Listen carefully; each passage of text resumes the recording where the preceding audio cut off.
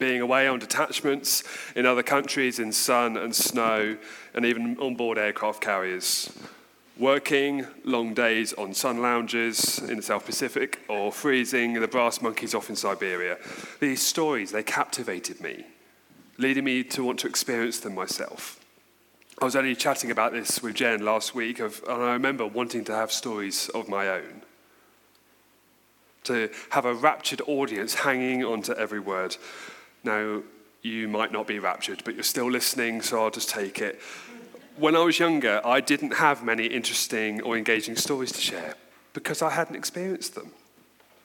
It's only as time has passed that I've realised that I have now plenty of stories of my own. Experiences have stacked up over the years, and I now have a growing collection I keep for special occasions or when I'm procrastinating. Some stories are well worn and used regularly. Others are kept in the shadows and only shared with my closest friends. When I talk and when I write, like I did when I was preparing this message, I only put the stuff in that I want you to hear. We call this author bias. You won't get an unbiased account from me because I'm telling the story. So I've chosen what I want to tell you. It's not biased because I want to hide something, just some bits aren't as important or they distract from the point that I'm trying to make. And as you've come to church and not an air show, I'll assume you don't want to hear me talk about planes, so I'll keep the planes out of it. Correct? Oh. There are a multitude of other things I could have put in here. A lot wouldn't be relevant. Quite a few would be fairly off topic, mostly stuff to do with planes, or the times I've made a fool of myself or been lost. Some topics might even be considered unpublishable, the kind of stuff that gets the elders jumping out of their seats and apologising for letting this madman loose at the front. So what should I write about? What I imagine you want to hear about, the stuff that you want to learn about and store up in your hearts, is Jesus. About Jesus' ability to understand people and situations and to turn them around for his glory. How he loves people and only wants the very best for them. That he will do anything for them at any cost. So I'm going to share with you two stories. These two stories intertwine in a way that is both unusual and incredible. They're not my stories. There's a better author who has done a much better job than I could. And even though it's not my tales, both the author and I have the same intent. Our intent is that you take away something relevant and encouraging. A glimpse of Jesus that wonderfully and permanently changes the lives of everyone involved. I'm going to read from the book of Mark, as has been our study topic over these past few weeks. And as with all authors, Mark has an intent when he wrote this. The purpose behind the writing, the intent, is to persuade and encourage these early Christians. To fully understand his intent, we must look at the audience and the culture. And to keep it short, his audience are the Gentile Christians residing in and around Rome. And we think this is around the late AD 50s to mid-60s. He is proclaiming the God nature of Jesus. He is declaring Jesus is the Messiah, the long-expected King of the Jews. That Jesus' death and his resurrection paid off the debt that we held from our sin. And he has won the victory over Satan, sin, and death combined. Mark will, of course, have intentionally and subconsciously added his own bias and direction to the text. This isn't to say that the scriptures aren't divinely inspired, because we know that they are. Rather, God is inspiring a guy to record these events in history for us. And the reason Mark did such a wonderful job is because it is God-inspired. When we find in these passages, what we find in these passages, therefore, is the character of both Mark and God coming through the words that we read. Unlike Song of Songs and Revelation, which are prophetic or imagery-laced books, when we read these passages, we should read them as an account. Like evidence in a courtroom or a celebrity completing an autobiography, it's a first-hand testimonial, a narrative, a witness statement, or a diary entry. Mark does an admirable job of recording some of the greatest moments of Jesus' life. There are parts of the story that are missing, because he has chosen instead to use the bits that, for him, clearly show and underline his intent. When we cast our eyes over these pages and store the words up in our heart, we should see them as golden moments that someone has treasured and is eager to share with us. The content is so great because people's lives are transformed. Not only did those people get to benefit, but we do too. We also get to be encouraged by them, and this strengthens our foundations and builds our faith. That's the double whammy of a testimony. More than one person gets to share the goodness of God. When we face difficulties, we can have our faith boosted by these accounts. These accounts of Jesus, our healer, our hope, and our saviour. In a controversial move, I've only got 2 points for you this morning. It's down to budget cuts, I'm sorry. But if you like headings, here they are. Firstly, Jesus brings healing. And secondly, Jesus inspires faith. Let's turn then to Mark 5. I'll be reading from verse 21 to the end of the chapter. As we read this short section together, we'll see two lives interwoven by a single moment in history. We'll read of two healings that blew the minds of those that witnessed them. Interestingly, we see the same narrative by three separate authors, Matthew, Mark, and Luke. And from this, we can really give credence. We can really give weight to authenticity because multiple authors have recorded the same event with similar content. Let's read these verses and see what Mark has to say. I'm going to be reading from the New Living Translation. Jesus got into the boat again and went back to the other side of the lake, where a large crowd gathered around him on the shore. Then a leader of the local synagogue, whose name was Jairus, arrived. When he saw Jesus, he fell at his feet, pleading fervently with him. "My little daughter is dying," he said. "Please come and lay your hands on her, heal her so she can live." Jesus went with him, and the people followed, crowding around him. A woman in the crowd had suffered for 12 years with constant bleeding. She had suffered a great deal from many doctors, and over the years she spent everything she had to pay them. But she had gotten no better. In fact, she had got worse. She'd heard about Jesus, and she came up behind him through the crowd and touched his robe. For she thought to herself, if I can just touch his robe, I will be healed. Immediately, the bleeding stopped, and she could feel in her body that she had been healed of her terrible condition. Jesus realized at once that healing power had gone out from him, so he turned around the crowd and asked, "Who touched my robes?" His disciples said to him, "Look at this crowd pressing around you. How can you ask, 'Who touched me?'" But he kept on looking around to see who had done it. Then the frightened woman, trembling at the realization of what had happened to her, came and fell to her knees in front of him and told him what she had done. He said to her, "Daughter, your faith has made you well. Go in peace. Your suffering is over." While he was still speaking to her, messengers arrived from the home of Jairus, the leader of the synagogue. They told him, "Your daughter is dead. There's no use troubling the teacher now." But Jesus overheard them and said to Jairus, "Don't be afraid, just have faith." Then Jesus stopped the crowd and wouldn't let anyone go with him except Peter, James, and John, the brother of James. When they came to the home of the synagogue leader, Jesus saw much commotion and weeping and wailing. And he went inside and asked, "Why all this commotion and weeping? The child isn't dead, she's only asleep." The crowd laughed at him. But he made them all leave, and he took the girl's father and mother and his 3 disciples into the room where the girl was lying. Holding her hand, he said to her, "Talitha cum," which means, "Little girl, get up." And the girl, who was 12 years old, immediately stood up and walked around. They were overwhelmed and totally amazed.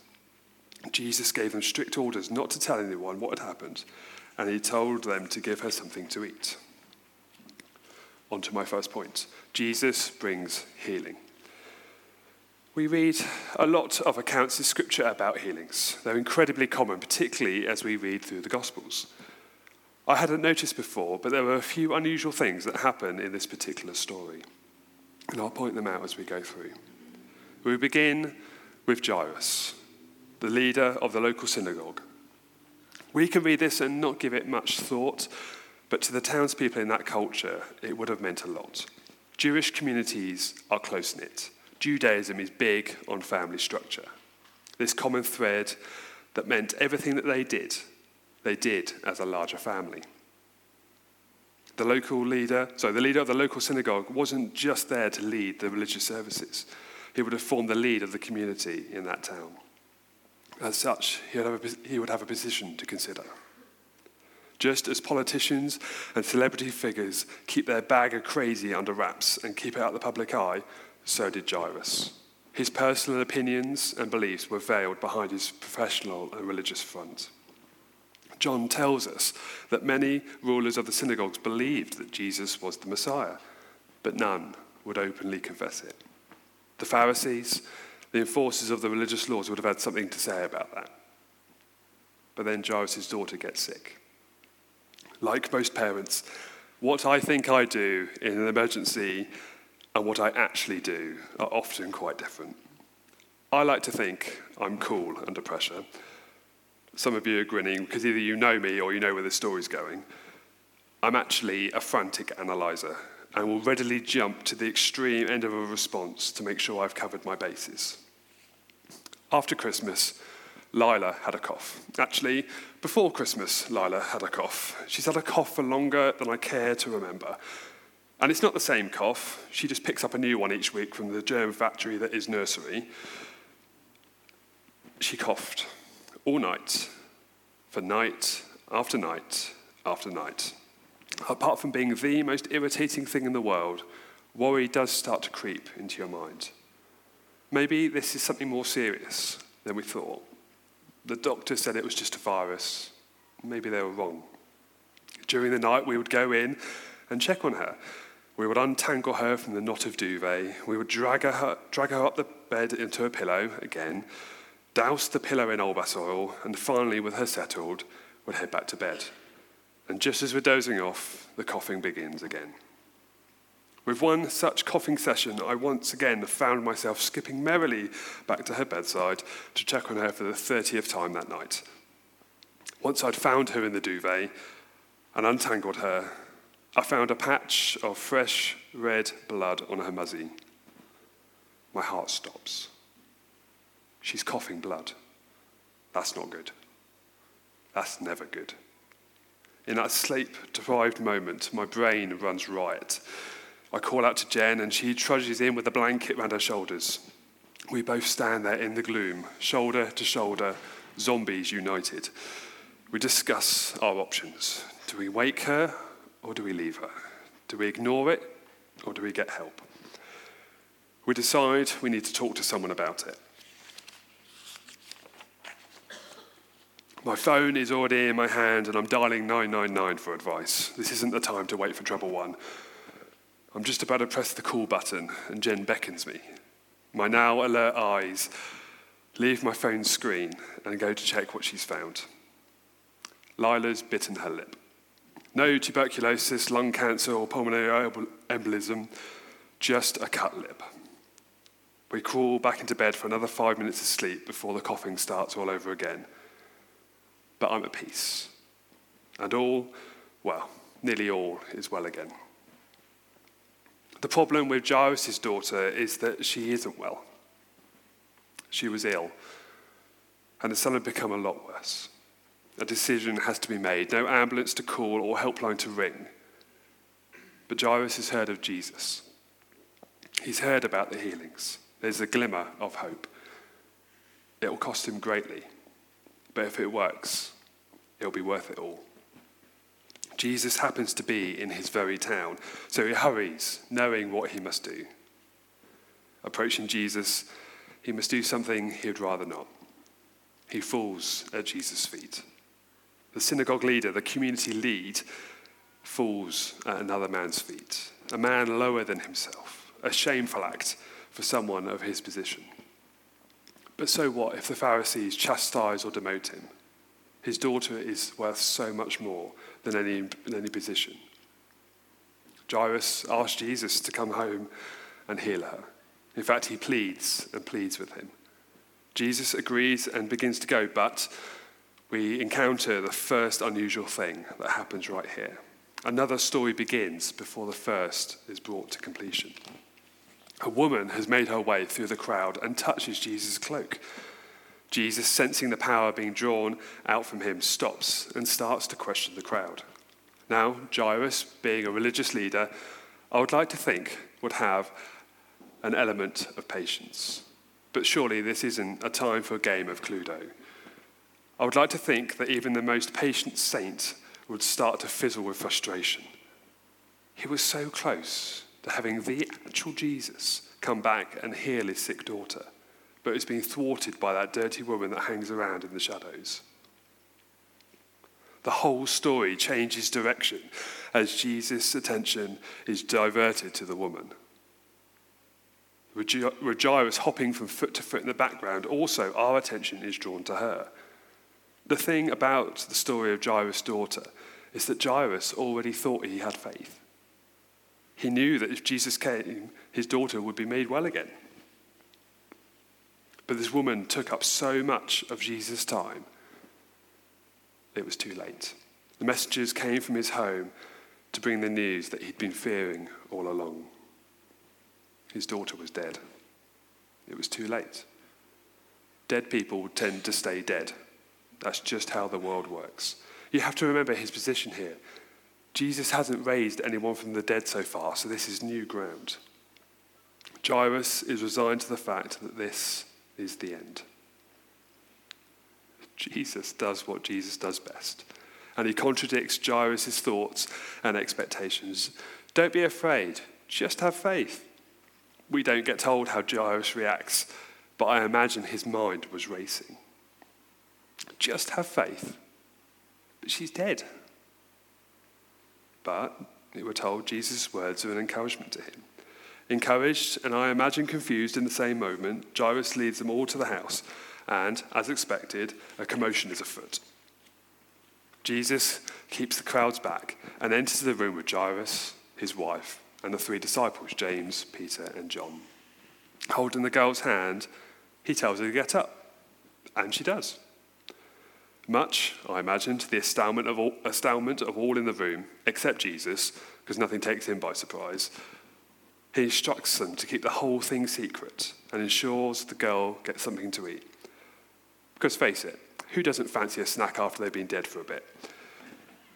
Throughout the Gospels, we see little links to things coming up in the future. And this could well be an introduction to something Jesus does in Luke 24. After the resurrection, Jesus asks the disciples for something to eat, as a way of proof that he's actually real and not just a ghost or a vision. I like how Jesus acts in this situation. There isn't any hype or convoluted prayers. It's simple and straightforward, calm and collected. It isn't done in front of a large crowd to seek attention. It's done discreetly and sensitively. Both the spiritual and practical elements are catered for. The girl is raised from the dead, she's healed, and has her appetite satisfied. We see a common instruction coming from Jesus here. Keep the whole affair quiet. Keep it a secret. That's ridiculous. How are you supposed to keep the raising of a dead person a secret? Perhaps the warning is for the parents not to exploit the girl or to show her off as a child extraordinaire. But what we do see is Jesus brought life. Jesus brought life to that young girl. He rescued her from her sickness and death. Jesus brought life to the parents who had just lost everything. Jesus brought life to Jairus' faith. My second heading is Jesus inspires faith. I'm a little sad that we don't find out this woman's name. It feels quite impersonal just writing the woman did this, then the woman did that. But regardless of how it makes me feel, she has an incredible story to tell. She was afflicted with endless bleeding. I cannot fathom, or can't even begin to fathom her pain. For 12 years, she's bled. In Levitical law, Jews would consider the normal monthly cycle as a time of uncleanliness. Both physically and ceremonially, they would be unclean until an offering was made. Everything they touched would become unclean. Clothes, objects, cats, other people. Each would require cleaning before anyone else could use or approach them. Every woman would go through this each month, after which they would resume their normal lives and be considered clean once again. That was for normal women. This woman wasn't normal. For 12 years, she had bled. She cleaned out every bit of money she had trying to fix the problem. The doctors couldn't help her. In fact, it says it got worse. I can only imagine how awful her situation must have been. As I mentioned earlier, Judaism is one big family. She was on the outside of that family, a position of extreme loneliness and self-reliance. She was penniless, unclean, unable to meet with people, unable to go to the synagogue to learn and worship, unable to gather water or go to the shops for food, unable to live. Then she hears the rumor mill. There's a guy that just seems to be able to heal. Really sick people are being brought back to full health. Sickness banished. Lives being restored. But she knows she won't get a look in. No one will have her around. She might catch a glimpse, but there's no way she'll be able to get close. People know about her problem. They snigger as they pass on the other side of the street, whispering in case she overhears the comments they make, avoiding her in case they catch whatever she's got. Being ostracized for so long, her confidence is shot. Then, there Jesus is, right there in the middle of the crowd. She has a burst of confidence, or maybe a burst of desperation is probably a better description. Jesus is up ahead. He's walking and talking. He won't even notice her, which is ideal, really. She can nip in, get what she needs, and be gone without him being any the wiser. And before she knows it, she's pushing past people, barging them out the way. It's like a game of stuck in the mud. Except for being stuck, everyone she touches or brushing up against is now also unclean. But she's beyond caring. She's well into 12 years of being lonely, despised, and rejected, a shadow of the woman she used to be. If she can just brush the hem of his cloak, it might just break this miserable life. Nothing to lose and everything to gain. She grabs for the hem, and it's done. In an instant, it's done. The bleeding, she's pretty certain it's stopped. She could feel in her body that she's been completely healed. She could feel in her body that she's being made completely clean and whole again. This changes everything. Being healed, she doesn't have to wash everything all the time. Being clean, she no longer has to be the despised woman, and she can start to re-enter the community again. Being whole, she'd lost a part of her when she lost everything else. Something she didn't think she could ever get back. But here it is, restored to her. To shop, to go to the synagogue, to worship again, to fetch water and just do normal things. Doing the normal things without looking over your shoulder the whole time. Without trying not to touch anything or anyone. To even consider having friends again. Being part of the family again. This glorious moment is shattered when Jesus stops. In that moment, she realizes what she's done. She's touched the man's cloak, and she's made him unclean. She might be healed, but now she's going to be the woman that made the teacher unclean. Selfish, that's what she was. Her desperation pushed her past the line of acceptability and has brought shame on her once again. She sees him looking around, trying to see who dared touch his clothes, and his eyes fall on her. She falls to her knees and confesses. But the look on the man's face, it isn't filled with condemnation as she was expecting. He isn't angry at all. Then he speaks. He actually speaks to her. Daughter, your faith has made you well. Go in peace. Your suffering is over. 12 years of suffering, and in an instant, she's changed. He called her daughter. She hasn't been part of a family for so long. She can have a life again, something she never thought could happen. The language Jesus uses here is important. We miss so much detail and meaning when English is used as the translation. The Greek, as we know, heaps depth into the text. When she says, "Here I will be healed," in verse 28, the original Greek means to be saved, to be made whole. In verse 29, she could feel in her body that she had been healed from her terrible condition, with healed meaning cured, and the condition meaning a suffering or a plague. In 34, your faith has made you well. Again, using the terms for saved and made whole. Go in peace, it says. Quietness and the rest. Not only has she been changed, but so has the crowd. The dirtiest, lowest, and unclean dreg of society was confronted by Jesus, and he didn't rebuke her. He didn't pull away or chastise her. He should have been made unclean, but he wasn't. In fact, his cleanliness and purity has cleansed her. His mercy fell on her like a flood. All brokenness and darkness has been totally removed and replaced with healing, wholeness, peace, and light. Here's another unusual point. As we've seen in other healings, Jesus often tells the person to go and not tell anyone about it. So many times we see Jesus trying to maintain a low profile on the miracle front. We've seen the problems that Jesus faces as the crowds gather in large numbers, preventing him from progressing in what he was doing. This situation reverses what we've seen before. Jesus has publicly declared her healing.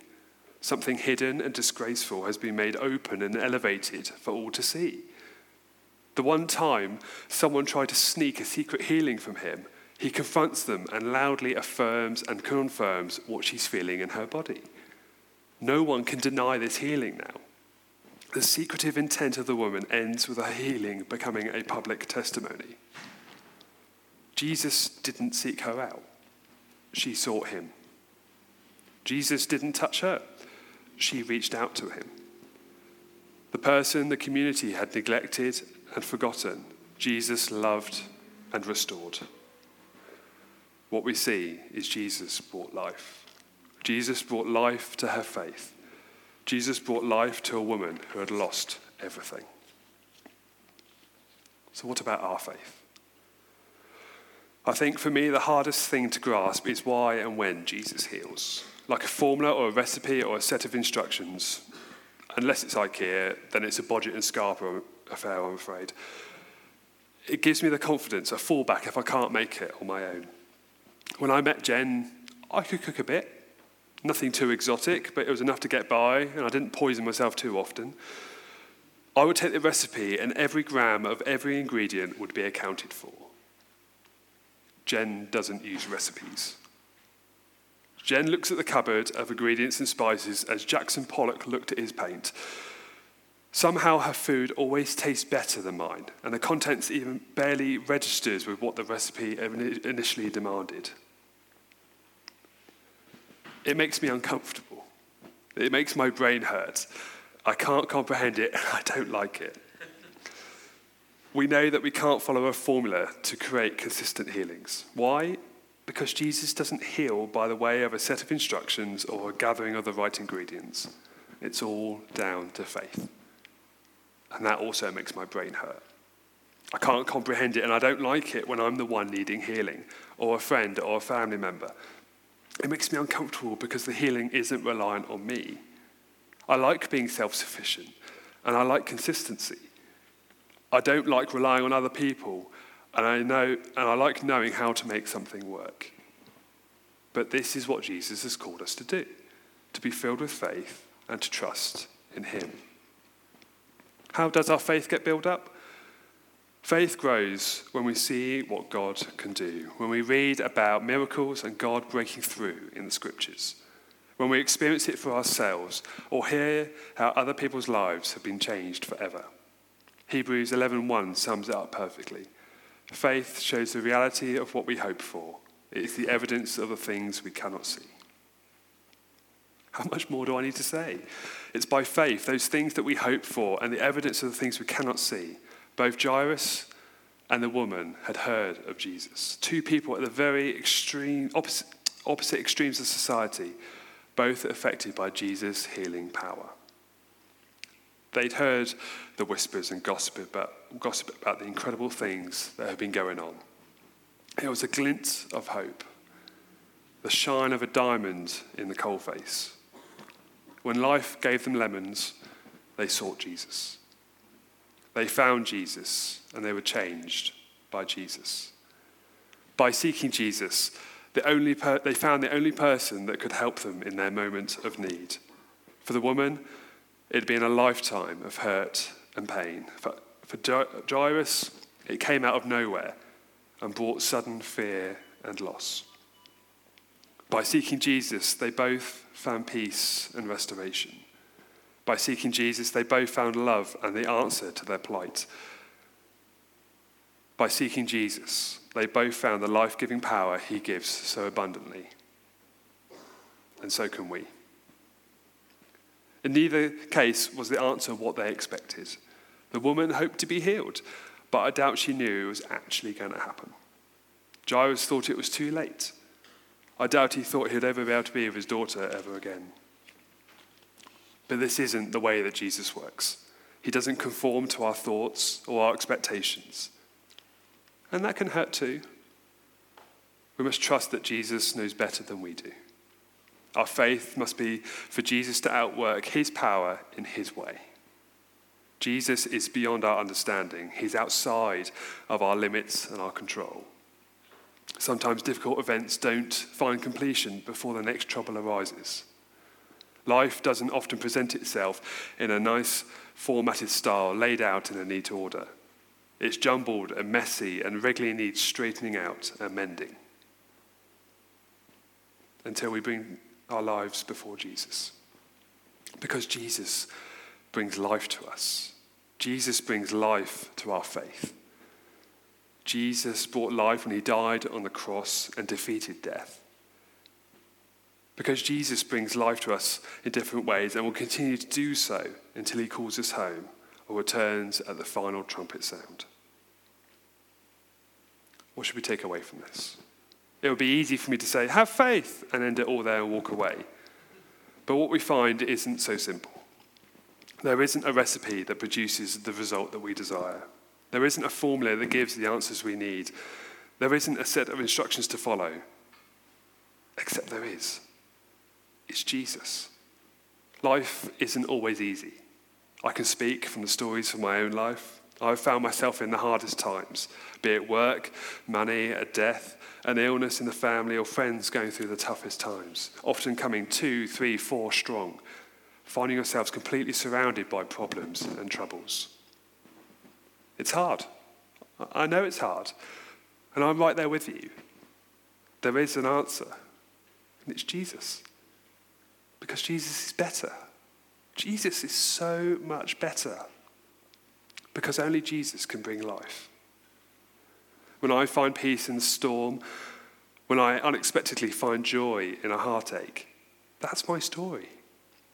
When we find peace in the storm, we find joy in the midst of troubles. That's our story. A story we need to share and thank God for. That regardless of the hurt and pain and suffering, Jesus is still there. Jesus still has our back and brings about a magnificent testimony that we get to share with other people. Because we had a dead-end situation, and Jesus breathed life into it. Jesus is the source of the healing. There is no recipe to achieve healing. What we need is faith. Faith is built by hearing God's word, by seeing people's lives turned around. Faith is stirred when we remember the good that God has done. What happens when others around you seem to be receiving all the blessings, yet you're left with seemingly nothing? Let me encourage you, don't be like Jairus. Don't think it's all over, because Jesus is in the habit of exceeding our expectations. A couple of verses I find encouraging in those difficult times. Proverbs 16:9, we make the plans, but the Lord determines our steps. We might well have a clear vision of the way ahead, but it's the Lord that chooses our route. And Ephesians 3:20 also gives us a great insight here. Now all glory to God who is able, through his mighty power working within us, to accomplish infinitely more than we might ask or think. Infinitely more. More than my mind can consider. We should remember the woman, that she saw an opportunity and seized it quickly. If I can just touch the hem of his cloak, I will be healed. It was her faith that meant she received the healing. Can I invite the band up, please? Jesus is here this morning. Some may already feel the Holy Spirit moving and prompting, and as a response, I have 3 things for you to consider. Firstly, there may be some here who feel that "O ye of little faith" describes you well. I want to encourage you to step out and try again. I know it's tough. Jen and I have both been there. As a church, we'd love to pray with you. Maybe you're hurting, and that's okay.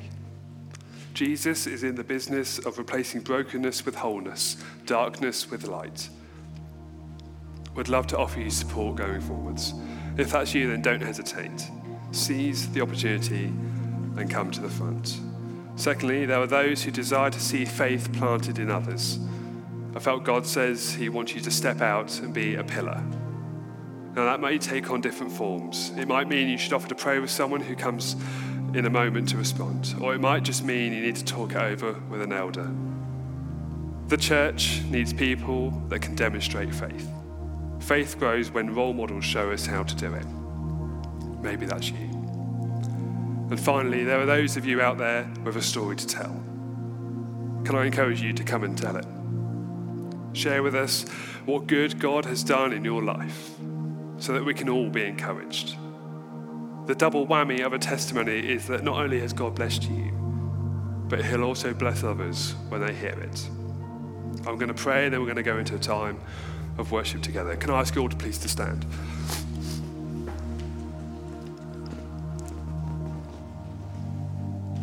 Almighty and eternal Jesus, at times we can waver in our faith.